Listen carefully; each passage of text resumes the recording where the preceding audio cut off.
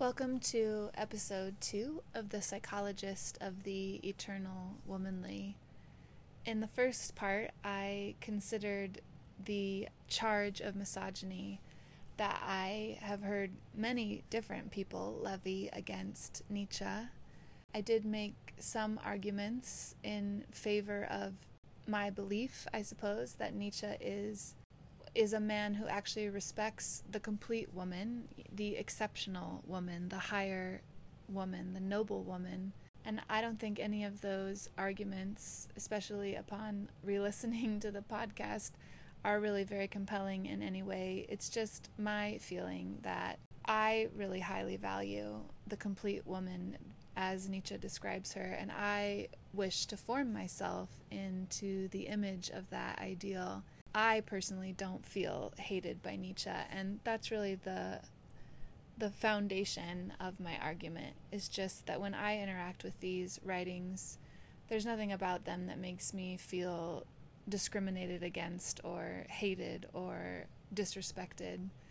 And so I'm not offering any sort of philosophical or logical argument. It's just a feelingful, emotional, sort of feminine reply at best. I will continue in that endeavor, however, in the on the off chance that somebody finds it worthwhile. Today I wanted to probably revisit some of the sections that we considered in the last episode from Beyond Good and Evil, but I wanted to add into the mix today a section from Thus Spoke Zarathustra. This one is entitled On Old and Young Women. The translation that I have is a public domain translation. It's an older translation, and therefore it uses quite archaic language. So it's got that sort of old King James Version Bible language, which I love, but I understand it can be a little distracting from the content. I will try to read slowly and clearly so that you can make as much sense as possible from the text. I'm going to read again, for the same reason, just a small section of it at a time, and then pause to make my comments so that the archaic language does not become too soporific and put everybody to sleep. We'll start at the beginning, On Old and Young Women. Quote, "Why stealest thou along so furtively in the twilight, Zarathustra? And what hidest thou so carefully under thy mantle? Is it a treasure that hath been given thee, or a child that hath been born to thee? Or goest thou thyself on a thief's errand, thou friend of evil?" "Verily, my brother," said Zarathustra, "it is a treasure that hath been given me. It is a little truth which I carry. But it is naughty, like a young child, and if I hold not its mouth, it screameth too loudly. As I went on my way alone today, at the hour when the sun declineth, there met me an old woman, and she spake thus unto my soul. Much hath Zarathustra spoken also to us women, but never spake he unto us concerning woman. And I answered her, Concerning woman, one should only talk unto men. Talk also unto me of woman, said she. I am old enough to forget it presently. And I obliged the woman, and spake thus unto her." End quote. We'll pause there so that I can briefly establish my credentials to first read and secondly comment on this section. I, too, am an old woman. At least I am past the fertile window of my youth, and I feel that I will easily forget everything that happens here, but more importantly that none of it is very offensive to me. Zarathustra claims that this is not a topic that should be discussed in mixed company, if you will, and at first is reticent and unwilling to discuss woman with a woman. But the old woman obviously convinces him of her capacity to tolerate and perhaps even understand what he has to say, and he feels willing to offer it to her. When I first discovered this passage, I was a young woman, and I was at least confused by it, probably offended, at least a little bit, unable to digest it fully. I was in college, in a liberal university, being very effectively indoctrinated into the feminist ideology, as well as all other aspects of the liberal progressive ideology. And it was a bit discordant for me to discover this text. I did feel such an affinity for Nietzsche, and I've always loved his writing, even as an 18-year-old girl, at which point I'm sure I understood maybe 5% of what he was talking about, and I certainly didn't understand this. As an old woman, however, I can say that I do understand all of these things. None of them seem too scandalous to me, and all of them seem to be just rather matter of fact. So, with those credentials established, let's consider what Zarathustra speaks to the old woman. Quote, "Everything in woman is a riddle, and everything in woman hath one solution. It is called pregnancy. Man is for woman a means. The purpose is always the child." End quote. I understand how this could be perceived as disrespectful towards woman. Nietzsche is basically saying that all she's good for is making babies, right? The only thing that, a woman is just a big, confusing mess until she's pregnant, and then she makes sense, not only to herself, but perhaps to the people around her. He didn't say that. I embellished quite a bit in saying that. This section does reminisce section 239 of Beyond Good and Evil, which we considered in part in the last episode. In this section, Nietzsche refers to a woman's, quote, first and last function, that of bearing robust children, end quote. In this section, Nietzsche is complaining about woman being ruined by the learned asses of the masculine sex, and I'll just read it to you in an abridged form. So, quote, "There are enough idiotic friends and corrupters of woman among the learned asses of the masculine sex, who advise woman to defeminize herself in this manner, and to imitate all the stupidities from which man in European manliness suffers, who would like to lower woman to general culture, indeed even to newspaper reading and meddling with politics. Here and there they wish even so to make women into free spirits and literary workers, as though a woman without piety would not be something perfectly obnoxious or ludicrous to a profound and godless man.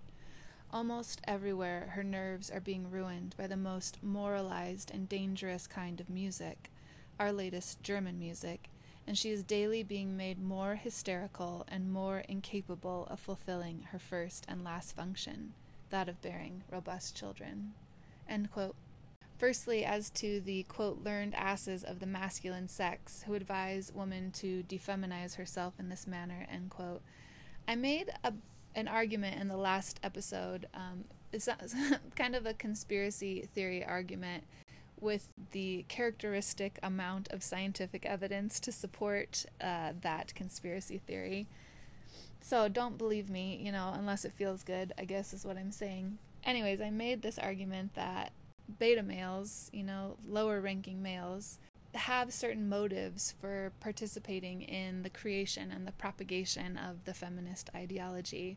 It doesn't have to be, and I said this last time, like a conscious thing that they all sort of got together at Beta Male Club and decided to institute, but there are reasons, I asserted, that feminism may not just be the invention of some wacky women, and that a certain type of men might be rewarded by this type of ideology, and a social situation in which women are also believing this ideology.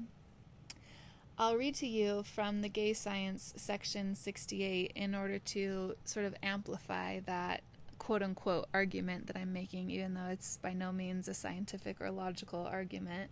It's just an assertion based on my feelings, will, and willingness. Quote, "Someone brought a youth to a wise man and said, 'See, this is one who is being corrupted by women. The wise man shook his head and smiled. It is men, he called out, who corrupt women, and everything that women lack should be atoned for and improved in men. For man creates for himself the ideal of woman, and woman molds herself according to this ideal. You are too tender-hearted towards women, said one of the bystanders. You do not know them. The wise man answered, man's attribute is will, woman's attribute is willingness. Such is the law of the sexes, verily a hard law for women. All human beings are innocent of its existence. Women, however, are doubly innocent. Who could have enough of salve and gentleness for them? What about salve? What about gentleness? Called out another person in the crowd. We must educate women better. We must educate men better, said the wise men, and made a sign to the youth to follow him. The youth, however, did not follow him. I think it's the type of men who would agree with the statements made in this section, especially man's attribute is will and woman's attribute is willingness. That might also be the type of men who accuse women of inventing such a stupid idea as feminism and then, like I said last time, shoving it down everybody's throat. If women are making up bad ideas, if men want to find fault with women for doing so, it might be helpful to remember that man's attribute is will and women's is willing, and a woman is more easily inclined to shape herself into the ideal that the men create for her. And, perhaps feminism was one of those male-created ideals to which women have been attempting in many different ways to conform themselves. I, speaking from my own experience, recognize that for many years of my life, I attempted to conform myself to the ideal of feminism because I thought that's what men wanted from me. I thought that that's what was expected of me. It seems a bit contradictory, but I do see in myself a very innocent and feminine desire to be pleasing, to be willing, to conform myself to an ideal.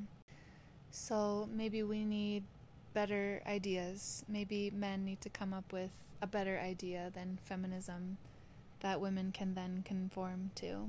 Secondly, just going back to that Beyond Good and Evil, section 239, I also love the line about how, quote, a woman without piety would be something perfectly obnoxious or ludicrous to a profound and godless man. I am a pious woman, not Christian.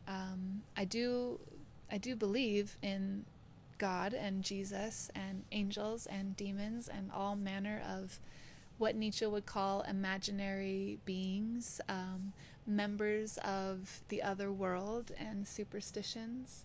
I'm not, super invested in the idea that there is some sort of metaphysical plane that we can't access from our human experience here.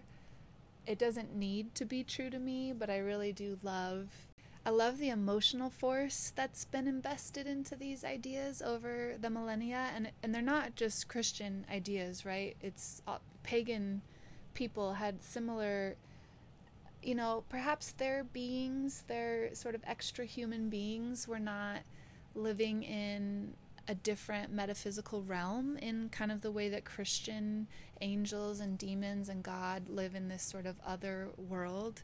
I think the pagans experienced their daemons and jinn and fairies and such things as those to be really living in some part of this real world. And that's how I like to think of those sort of superstitions. And it's fine with me that they're superstitions. It doesn't have to make sense or be scientifically plausible. I really like to sort of piggyback on and like ride the coattails of this, like I said, the emotional investment that has been made into these images and these metaphors and these myths. I frequently refer to demons. If I yield to a compulsion to eat too much food or whatever, which is like my addictive behavior of choice, I will claim in good faith that a demon has gotten a hold of me and made me do this thing that I really don't want to do, that really the better part of myself, the part of myself with which I'm identified, doesn't want to participate in that behavior. And it's not that I actually believe that a demon is inhabiting my body or forcing me to do something, but it's just so efficient to just say demon, because everyone who is listening to me basically knows what I'm gesturing to, even if they think I'm a little kooky for using such archaic and unscientific ideas. I think the idea of demon, if I had to translate it into Nietzschean language, would just be Nietzsche talks about the will to power. I would think a demon is like the will to decadence, or some sort of force of decadence that gets in and corrupts life, that gets in and prevents life from overcoming itself and sustaining itself and reproducing itself. Language makes it really difficult to talk about, and the way that we understand ourselves as this sort of united being, it makes it very difficult to talk about ourselves and the experiences that we have in our life when we feel overtaken by these naughty impulses, and when we do the things that we want not to do and can't do the things that we want to do. Like, if we consider ourselves to be this sort of united single body with like one single soul inside of it, it's really difficult to talk about why it is that our soul that wants to, in my case, be thin and fit and beautiful, then does these totally counterproductive behaviors like eating way too much food. Nietzsche has a much more clever way of talking about this than having to refer to demons and other sort of imaginary beings of the celestial or infernal realms. In section 19 of Beyond Good and Evil, he is considering the idea of free will. He says, quote, "Freedom of will. That is the expression for the complex state of delight of the person exercising volition, who commands and at the same time identifies himself with the executor of the order, who as such enjoys also the triumph over obstacles, but thinks within himself that it was really his own will that overcame them. In this way, the person exercising volition adds the feelings of delight of his successful executive instruments, the useful underwills or undersouls. Indeed, our body is but a social structure composed of many souls. To his feelings of delight as a commander, l'effet c'est moi." That's, please forgive me for my horrible pronunciation. I assume that's French, and it means something like "the effect is mine" or "the effect was me." Back to the text. What happens here is what happens in every well-constructed and happy commonwealth, namely that the governing class identifies itself with the successes of the commonwealth. In all willing, it is absolutely a question of commanding and obeying on the basis, as already said, of a social structure composed of many souls.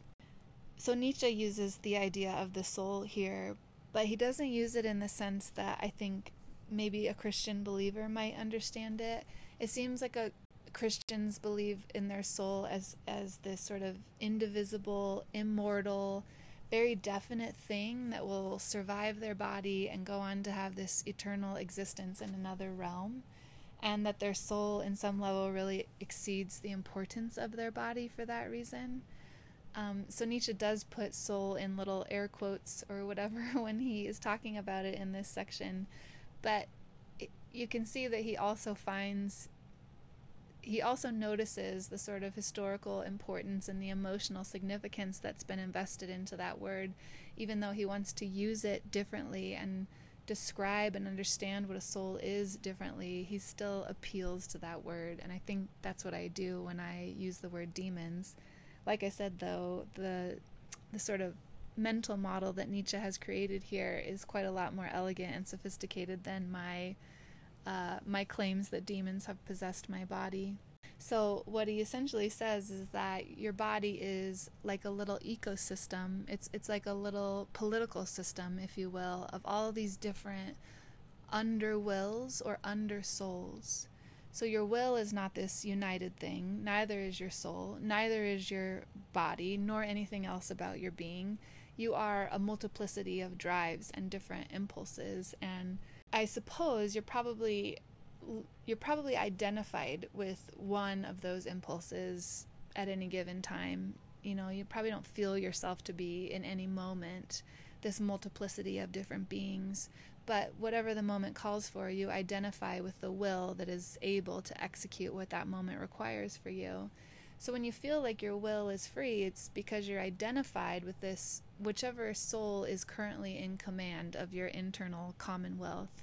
And if that soul is leading you on to do things that you still feel proud about later, then you really feel like your will is free, right? Like you've acted in such a way that you still feel committed to who you are as a person after you're done with it. In contrast to that, if one of those undersouls, like in my case, if a really hungry little snacky undersoul somehow takes over command of the Commonwealth, maybe because I'm in a stressful situation or I'm emotionally overwhelmed, or that part of me that I really identify with the woman of whom I'm proud, she sort of loses her command, and this other hungry little binge-eating undersoul comes into control of the Commonwealth and convinces everybody that the best course of action is to eat a pint of ice cream and a sleeve of Oreos. And after I'm done with that, I don't feel very excited about it. It doesn't really feel like a victory to me. And so I feel,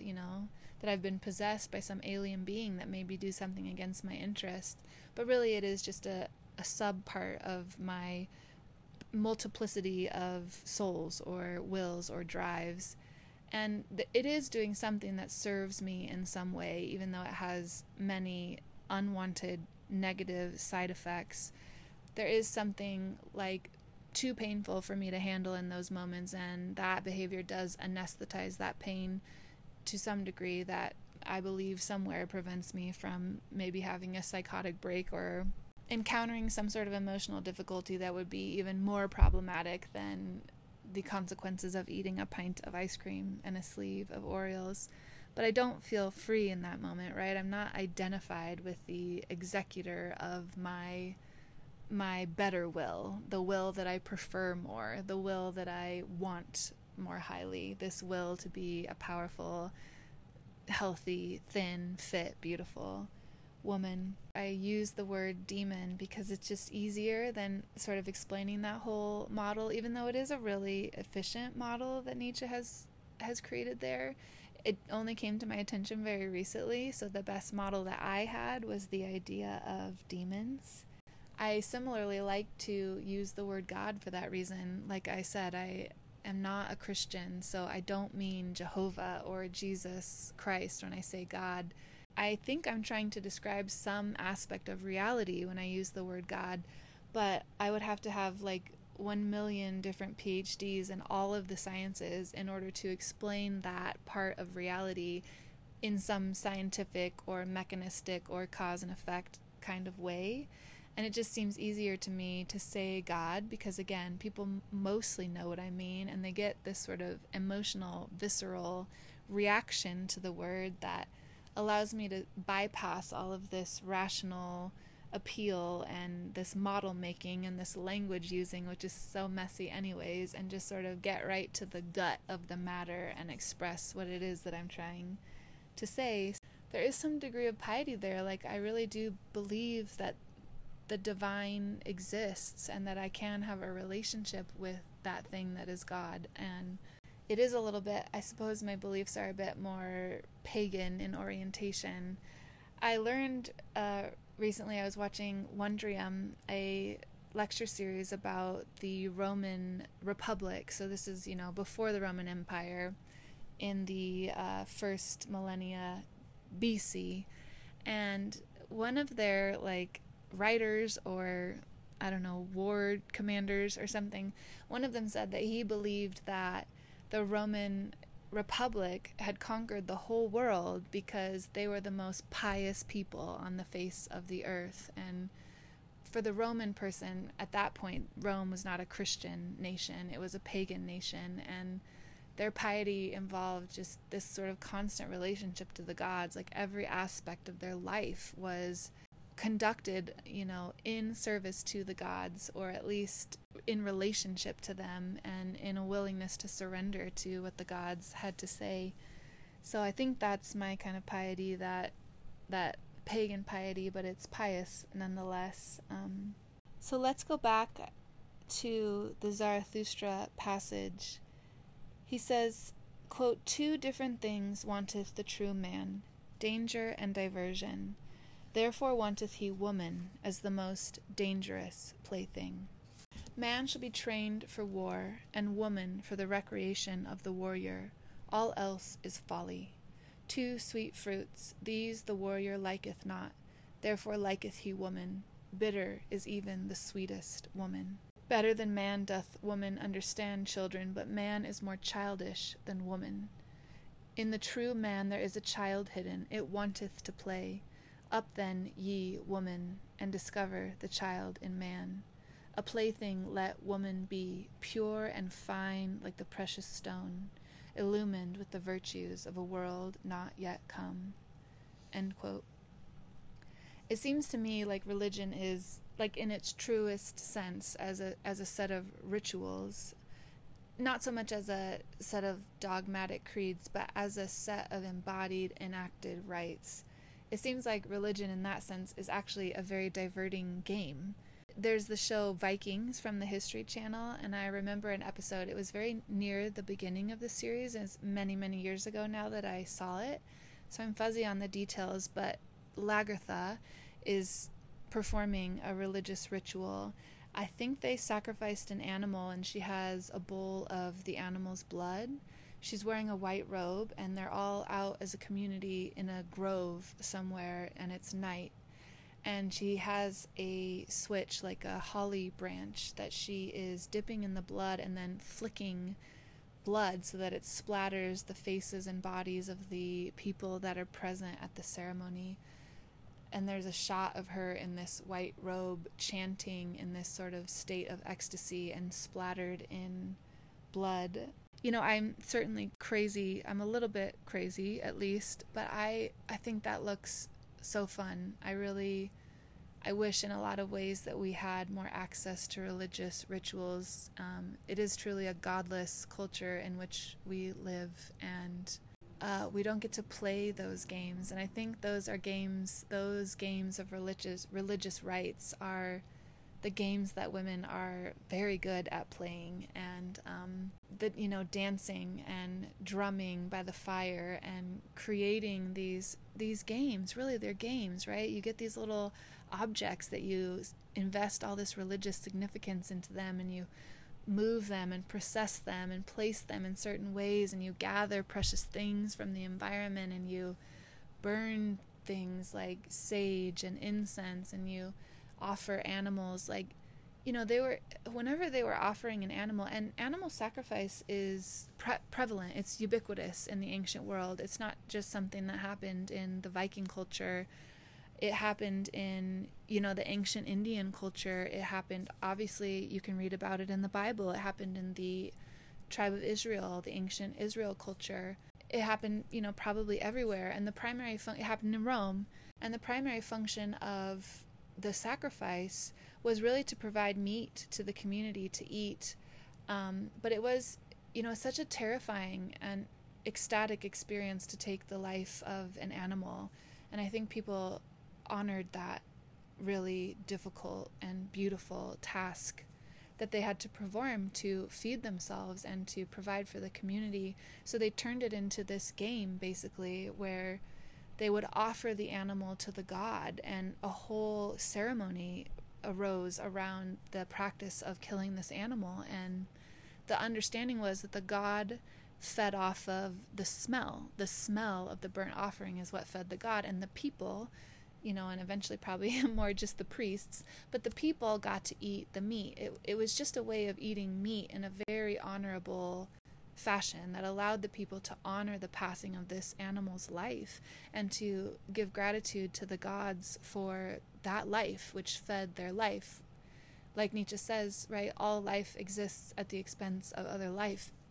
I think these ancient cultures, far better than our own culture does, honored that as like a divine truth, as something that was worthy of attention and devotion and reverence. And those are the games that I would love to be able to play as a woman. Those are dangerous games for sure. They're not like craft time or bouncy houses. Like, it's not that kind of fun, I suppose, but it is playful nevertheless. Like, at least in the sense that you are playing a role if you hold a ceremony like that or conduct it, or even if you attend a ceremony like that. Like, you get to step out of your normal consciousness of who you are in the sort of mundane economy or the mundane social system, and you get to traffic with these sort of, imaginary friends, like demons and fairies and gods, but like, that's also a game, right? That's how children play. They make up friends that they get to interact with, and they create these really elaborate little rituals of interaction with those friends. And I think that's what humans were doing in our ancient past, and probably far into our prehistory when we were engaging these religious rites. The religions that stand, there's not a lot of room within those religions to sort of play these games, to engage in these rites in a very solemn but nevertheless playful way. And I do miss that, and I wish for that. And this is probably another one of my nostalgic fantasies, imagining this world in which I'm this beautiful priestess like Lagertha in the Vikings, and I have this amazingly powerful, beautiful warrior husband that's going out and finding new lands for us to conquer and gathering wealth for us and fighting off the bad guys, protecting our land, protecting our people. Like, I know this is just another one of those fantastical things, but it is encapsulated here in what Zarathustra describes about the relationship between the woman as the plaything and the man as the warrior. It does seem very nice to me. We'll go on in Zarathustra. Quote, "Let the beam of a star shine in your love. Let your hope say, may I bear the Superman. In your love let there be valor. With your love shall ye assail him who inspireth you with fear. In your love be your honor. Little doth woman understand otherwise about honor. But let this be your honor, always to love more than ye are loved, and never to be the second. Let man fear woman when she loveth, then maketh she every sacrifice, and everything else she regardeth as worthless. Let man fear woman when she hateth, for man in his innermost soul is merely evil. Woman, however, is mean." So let the beam of a star shine in your love. Let your hope say, may I bear the Superman. This reminds me of, speaking of religions, the Hail Mary prayer. Though I am not a Christian, I do like to go to Catholic Mass because I do think it is one of the only places left where you can witness religious ritual in any real way, and at least in a sort of interesting way. And they say, obviously, in the Mass, the Hail Mary prayer very frequently. I like the first half of it a lot. I'll quote that to you in case you don't know how it goes. "Hail Mary, full of grace, the Lord is with thee. Blessed art thou among women, and blessed is the fruit of thy womb." I'm not going to tell the second half of the prayer because it doesn't fit into my argument here or my story here. It's a little bit more like exclusively Christian in its implications. But I like this first half. I think it sounds like a benediction that honors that same impulse in woman, that let the beam of a star shine in your love. Let your hope say, may I bear the Superman. I would think this prayer says, "Hail woman, full of grace. The Lord," as in the most powerful man, like the forefather of the overman, "the Lord is with thee. He chose you. As water finds its own level, this magnificent man has found and chosen you, a woman full of grace. And you two will make a baby together, and the grace of the woman and the power of the man will combine together into this baby that exceeds you both in beauty and power, and like truly blessed is the fruit of that womb." I don't know how all women feel as we've already established. I do know how I feel, of course, and I have communicated with my woman friends about how they feel, and I do think that in at least all of the women that I know, there seems to be a very deep, instinctual, unquenchable, like it doesn't go away no matter how old you get, no matter how like hopeless your chances are.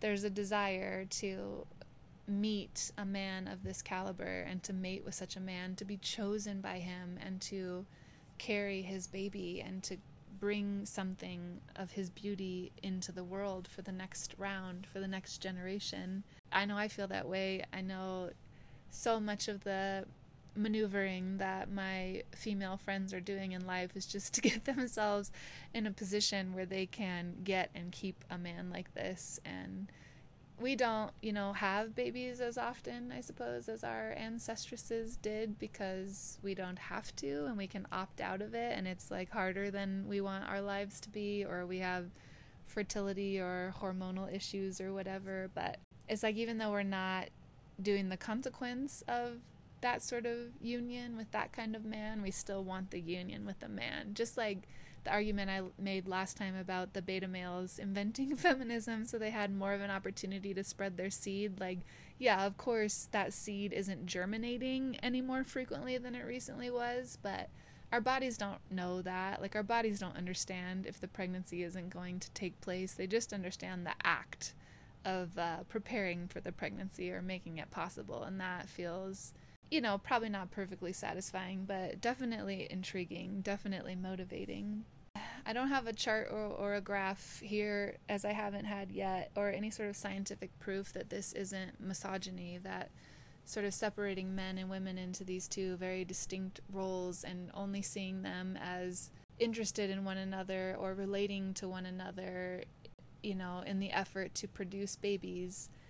I can't say with any sort of authoritative backing that this isn't misogynistic, but I really dig this idea. Like, I love the idea of just trafficking with men for the purposes of reproduction. It'd be nice to like live in a community where you could kind of see what they're doing from a distance and watch them and their muscles rippling in the sunshine and covered with sweat, and watch them, fighting each other and learning how to be warriors and all the cute things that men do. But I wouldn't mind really not having to actually interact with them as much as I currently do. Like, it would be nice if they were a bit more distant and mysterious and I didn't really have to know what they smell like all the time. And I think it's possible that men could feel that way. Like, it would be nice if society wasn't so mixed and we came together in a more playful way, like in a more ritualized way, in order to do this whole thing of hopefully producing the overman. So with your love, Zarathustra says to woman, may you assail him who inspires you with fear. This is honor in a woman.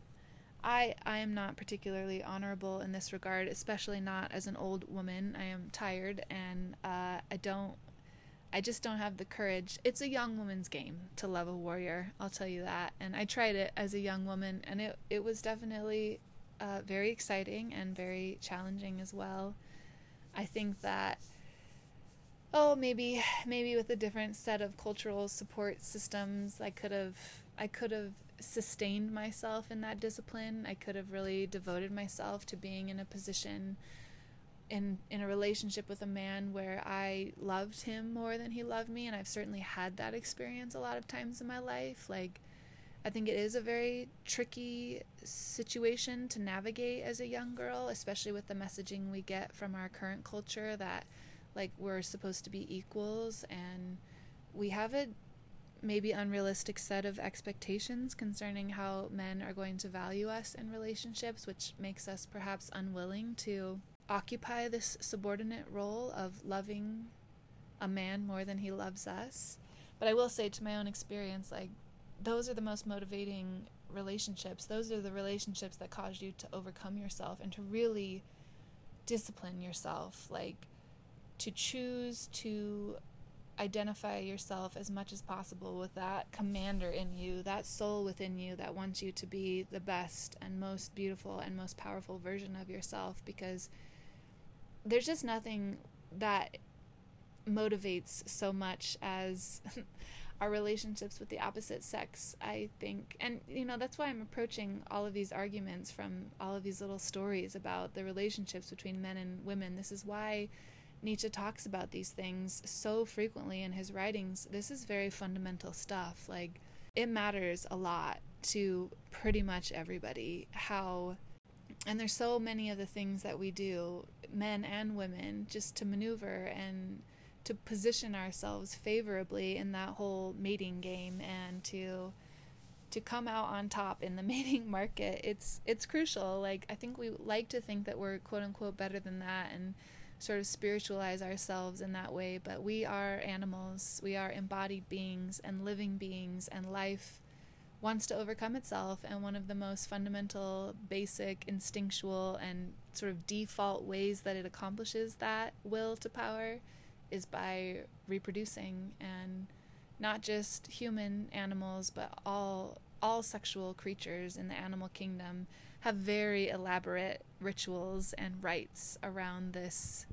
Maybe not all animals, but the ones I see on Animal Planet for sure. The birds and the bees, if you will, the mammal species, fish of all kinds. Like, is the whole point. It's the whole point of everything, is to get the best possible mate you can and make babies with them. So let man fear woman when she hateth. I think this is kind of the same thing as we have in our hell hath no fury like a woman scorned folk wisdom. I feel like we all understand that well enough that I don't need to expand upon that at all. Let's move on to the next section of the text, which contains a few more hard truths. I think a couple for men as well as for women, so we'll look at those. Whom hateth woman most?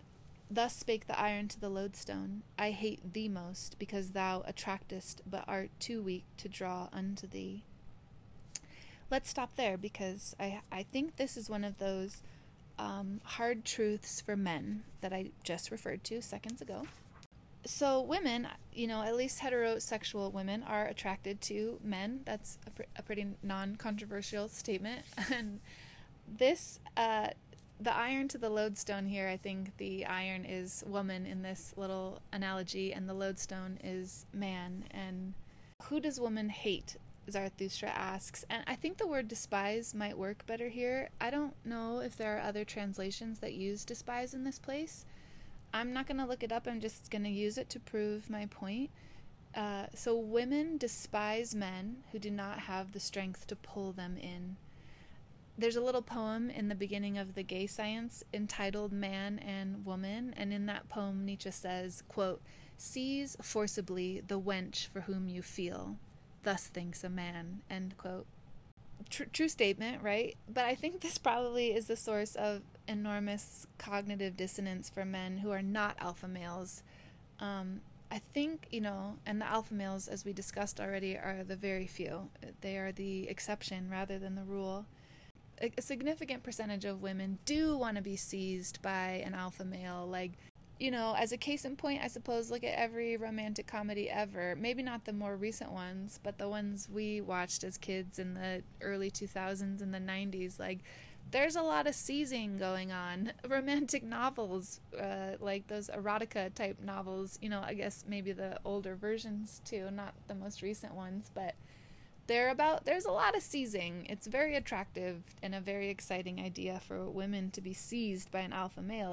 It's quite arousing, but the same women who like to be seized by an alpha male, I think, are simultaneously horrified, like at even the prospect, even the idea that a weak man or a sick or ugly or a man who's unworthy in any way might try to seize them, or even that he might think that he has the right to seize them. Like, that feels like sexual violation. Being seized by an alpha male feels like sexual ecstasy, and it's not fair, right? Because it's the same exact action being performed by two different men, and in the case of the alpha male, it is desirable behavior, and in the case of the maybe not alpha male, it can be so horrifying to a woman, so unwanted by her, that she might even press like criminal charges against him. I think this is why that truth, Zarathustra is kind of going through the night with this hand over the mouth of this little truth. We're not there in the text yet, but I will skip ahead, nevertheless, to the truth. Spoiler alert. The old woman gives Zarathustra this truth. Quote, "You go among women, don't forget your whip." End quote. So this is the same sort of issue that I've just tried to describe about the seizing situation. There is a condition under which a woman loves the whip, and it is the same condition in which she loves to be seized. That is the condition in which a powerful man, a man whose power exceeds hers significantly, a man who can give her, at least theoretically, beautiful, healthy babies, a man who can protect her and provide for her and those babies. I heard Jordan Peterson say this once, so I would like to offer credit where it's due, but women like a man, or they feel attracted to a man and are willing to surrender themselves to a man who has a capacity for aggression. The way Dr. Peterson said it is that he has to have the capacity to fight off monsters, but, thieves, rapists, any sort of con person or interloper. A woman wants to know that her man can protect her from the very real and sundry dangers that await not only her but her children in the world. And I think a man, when he wields the whip, he shows her that he has this skill. He shows her that he has this capacity for aggression, or that he is, for that reason, worthy of her surrender. Now, on the other hand, this is the unfair side of it.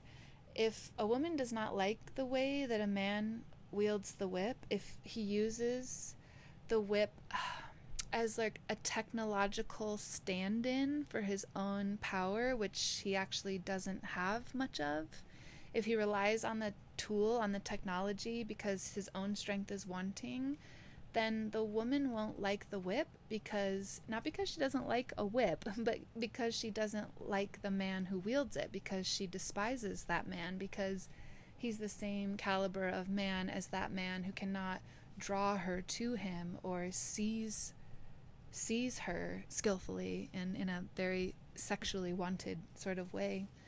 This is kind of a guns don't kill people, people kill people kind of logic. Like, whips don't win women over, men win women over. And it's the men who yield the whip with the most skill, with the most inherent native health, beauty, and power behind that whip wielding.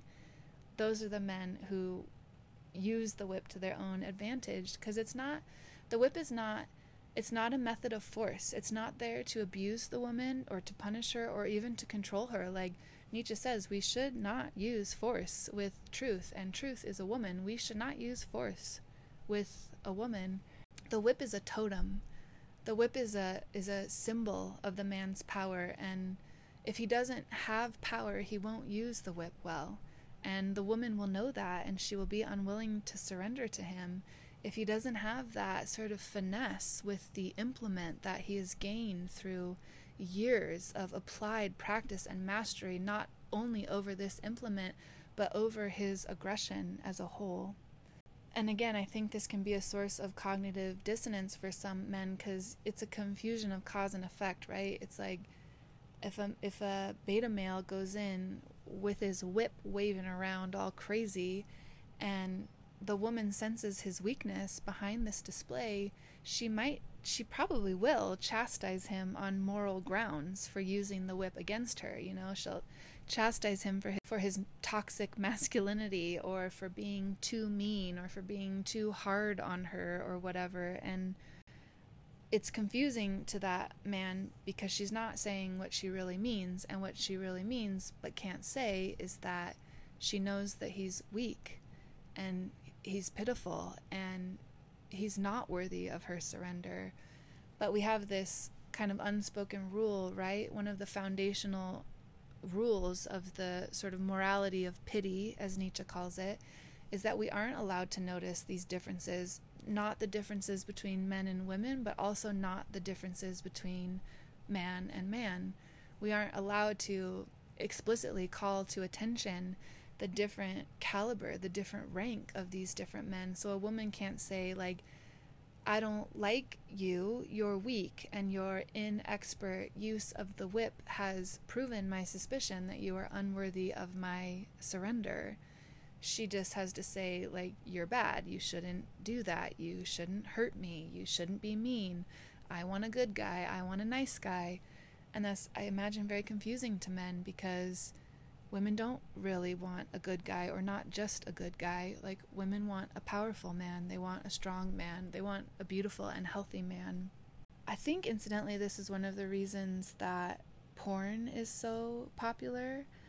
I think that pornographic displays allow a lower ranking male to visualize a woman surrendering. On the screen, she's surrendering in the way that she would surrender to an alpha male. And because men are so visual, or I don't know for what reason, but when they see that, they can really imagine themselves being in that position, being the alpha, being the one to whom that woman is surrendering herself. And I think men, like women do, get a lot of false information about how to interact with the opposite sex, and like, nobody wants to tell anybody else, like, you're actually like a 5 and you're trying to get 10s, and that's why things aren't working for you. You know, we always try to make it someone else's fault, and everyone deserves the best, and everyone's beautiful or handsome or whatever, and that's just not the case. So when you go out into the world as a beta male, I imagine, and you're trying to sort of mirror this sexual experience that you have seen on porn, or that you've heard about from maybe your more alpha buddies, but you can't make that happen even if you learn all the hacks and like do all the dating tricks that are supposed to make women surrender to you. Like, yeah, maybe they will temporarily, but it's not sustainable, because eventually they do figure out that you're full of shit, and that you're actually not able to use the whip in an erotic way. You're only able to use it in an abusive way. And especially as women mature, like, they're really not interested in being abused anymore, and they begin to very readily tell the difference between a man who is cracking that whip from bravado and from pretense, and a man who is finessing that whip from power and mastery, and ultimately from a deep respect for the woman with whom he is engaged in this mating ritual, in this wooing rite. And you know, I think maybe porn gets addictive because men go out into the world and they expect to just sort of crack that whip, and it doesn't really work the way that they had hoped it would, and that's very painful, because they're hearing one story about the truth of reality, and they're having an experience that does not match that story at all. That is the nature of cognitive dissonance. That is, I think, incredibly painful. And so of course you're going to go back to the porn or whatever your addiction of choice, because you want to anesthetize the pain that's arising from that cognitive dissonance. In section 232 of Beyond Good and Evil, which I read part of it last episode, Nietzsche says, quote, "Woman has so much cause for shame. In woman there is so much pedantry, superficiality, schoolmasterliness, petty presumption, unbridledness, and indiscretion concealed. Study only woman's behavior toward children, which has really been best restrained and dominated hitherto by fear of men." So, you know, as another case in point, look at the way I'm handling this metaphorical child. I have uncovered its mouth and I'm allowing it to scream. I'm sure that there's much in this explanation, and probably more than I even recognize, of pedantry, superficiality, school marmishness, presumption, unbridledness, and indiscretion. So, you know, another case in point for Nietzsche's, I don't know if it's an argument, but a description of woman. It applies to this woman, at least. Does he hate me, therefore? I don't think he hates me. I do think that if he heard me talking about such things, and he was aware of the social climate in which I live, that he would probably warn me not to be so unbridled and indiscreet and presumptuous, probably to protect me from any sort of disgruntled person who might hear what I've said here and wish to punish me for saying it, rather than to feel their own pain. So this is a harsh truth. The hard truth for men: all of humanity is innocent of its existence, but men are doubly innocent. One cannot have enough salve and gentleness for them. It's probably none of my business. I offer it, I think, because I prefer a harsh truth to cognitive dissonance. Cognitive dissonance to me seems like the ultimate form of torture. It's this feeling that everybody else is living in a reality that you don't have any access to, or like that you're crazy, right? It's cognitive dissonance essentially is what arises when someone is gaslighting you, when someone is telling you that your experience of reality isn't real. I feel that I had that experience personally where, I'm of middling attractiveness. I'm of middling sort of rank in the mating game. And of course, I, like all women, sort of almost regardless of how beautiful they are, like want a very high-ranking mate. And that's probably true of men too. They want, wherever they stand on that ranking, they want access to high-ranking sexual partners, or at least to a lot of sexual partners. And I think you start to realize like where you stand in the rank, in the order of rank, pretty early in life, like pretty soon after you start to feel sexy feelings and try to kind of practice those feelings or express those feelings with your peers. Like you start to figure out, based on who responds to you and how they respond to you, like where you sort of stand in comparison to your peers. And I think from a very young age, I realized unconsciously that I was middling in the pack, and yet I really wanted to be high up in the rank. And I thought there were all these things I could do, like being thin, being fit, that was the tack I took. But I'm sure other girls do a lot of other things, like with makeup or even cosmetic surgery, to sort of change their position in that hierarchy. And I imagine that the same is true for men. And we probably get disappointed a lot when we're of middle rank. I certainly did. And when I would express that feeling of disappointment to my mom or to my peers, people would just come back at me with these platitudes about how I needed to just think positive thoughts. I needed to just learn how to love myself.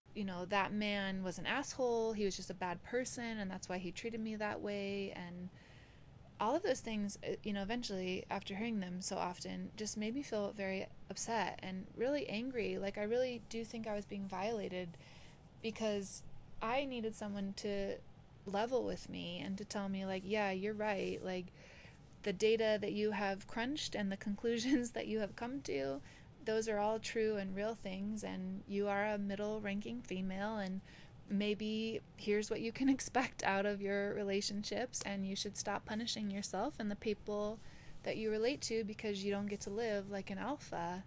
And I wonder if that would be helpful to other people in the world, to just, your experience is real. Like what you're living through it's true. It's the true world. Like, this is the true world.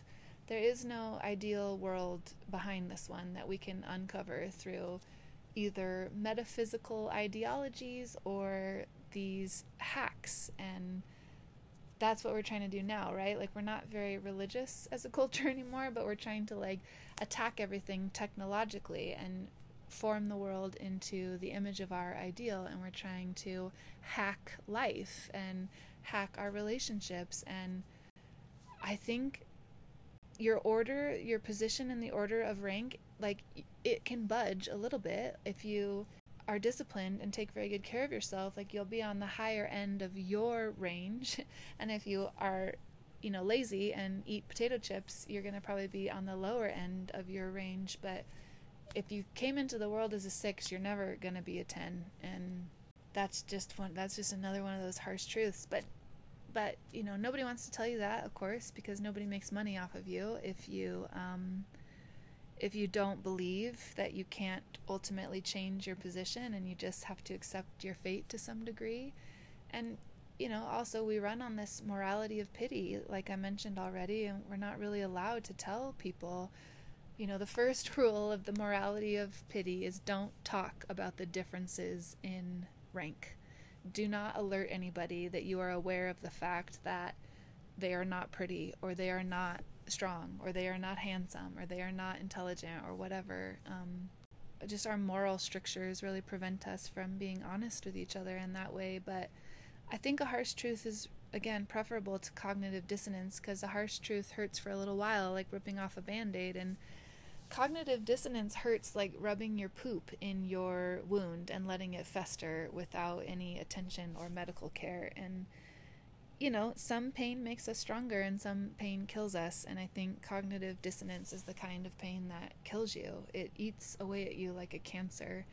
And a harsh truth is just, like maybe a punch in the gut. Like, it's not great, but you definitely can move on from it and still live a very valuable and interesting life. Nietzsche says in Ecce Homo, quote, "Feminism, whether in mankind or in man, is likewise a barrier to my writings.